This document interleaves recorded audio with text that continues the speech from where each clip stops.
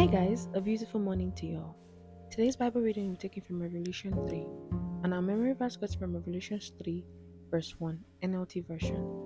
I know all the things you do, and that you have a reputation for being alive, but you are dead.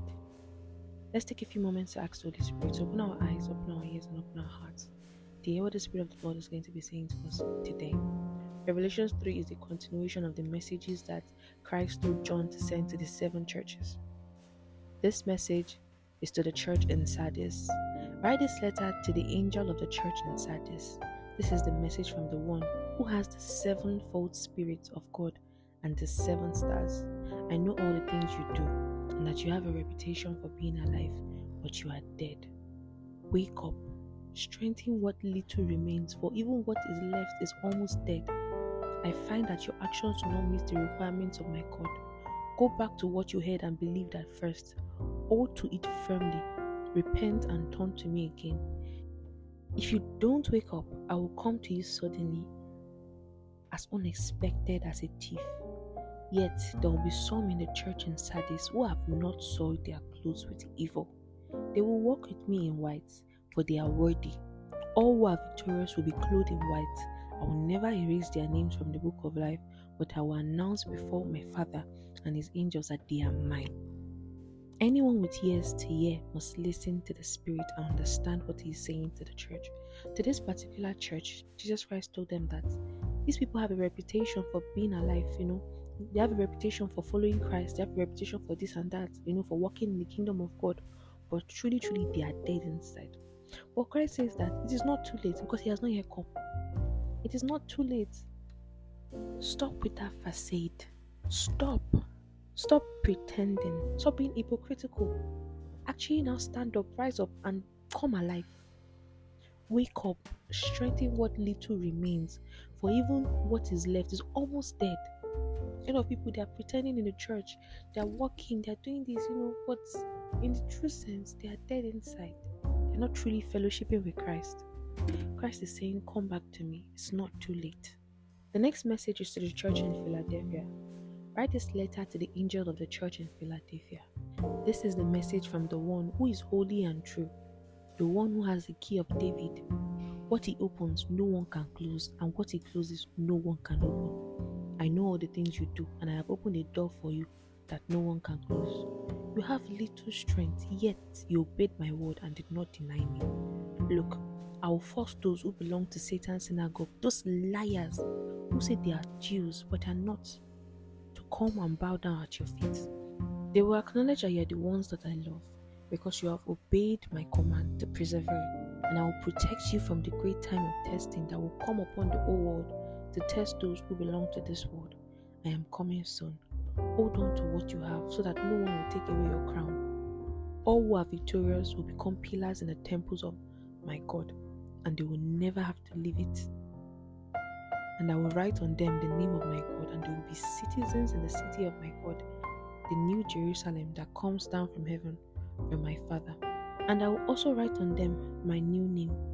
Anyone with ears to hear must listen to the Spirit and understand what he is saying to the churches. The next message is to the church in Laodicea. Write this letter to an angel in the church of Laodicea. This is the message from the one who is the Amen, the faithful and the true witness, the beginning of God's new creation. I know all the things you do, that you are neither hot nor cold. I wish that you were one or the other. But since you are like lukewarm water, neither hot nor cold, I will spit you out of my mouth. You say, I am rich, I have everything I want, I don't need a thing. And you don't realize that you are wretched and miserable and poor and blind and naked. So I advise you to buy gold from me, gold that has been purified by fire. Then you will be rich.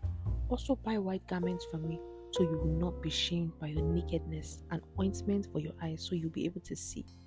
I correct and discipline everyone I love. So be diligent and turn from your indifference.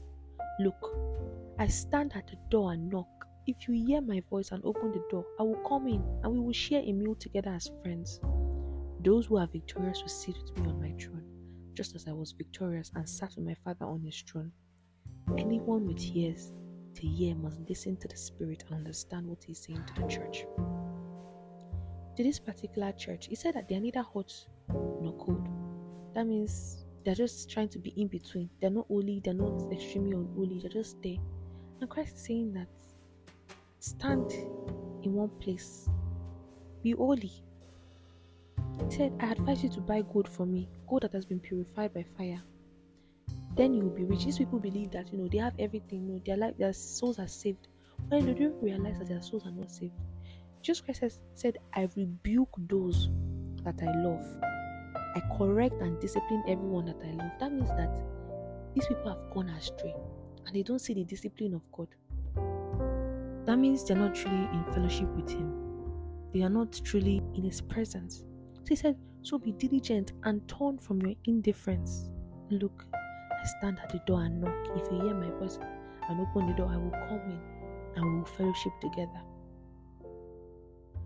Anyone with ears to hear must listen to the Spirit and understand what He's saying to the churches. These 7 churches represent 7 types of people. Please stand firm. Whichever message is for you, listen to it and listen to the advice that Jesus Christ is giving to you. I love the fact that Jesus Christ introduced Himself in a different way to every church. That means that He addresses everybody individually. Your walk with God is not a group walk. It is an individual calling. So the way God will approach you is different from the way God will approach your friend or your mom or your dad or anybody else. But He is one Spirit. He is one truth. He will lead us all on the same path. But then He will specialize it for us. He will customize it for us. So read this book of Revelation and ask Holy Spirit and ask that, Holy Spirit, what are you saying to me today? What do I need to be conscious of? Where do I need to work on? What do I need to do? How can I be a better child for you? How can I represent you better? And this is how we enter this Bible study. I pray you guys have a great day if you're inviting the Holy Spirit into your daily activities. I love you and Jesus loves you even more.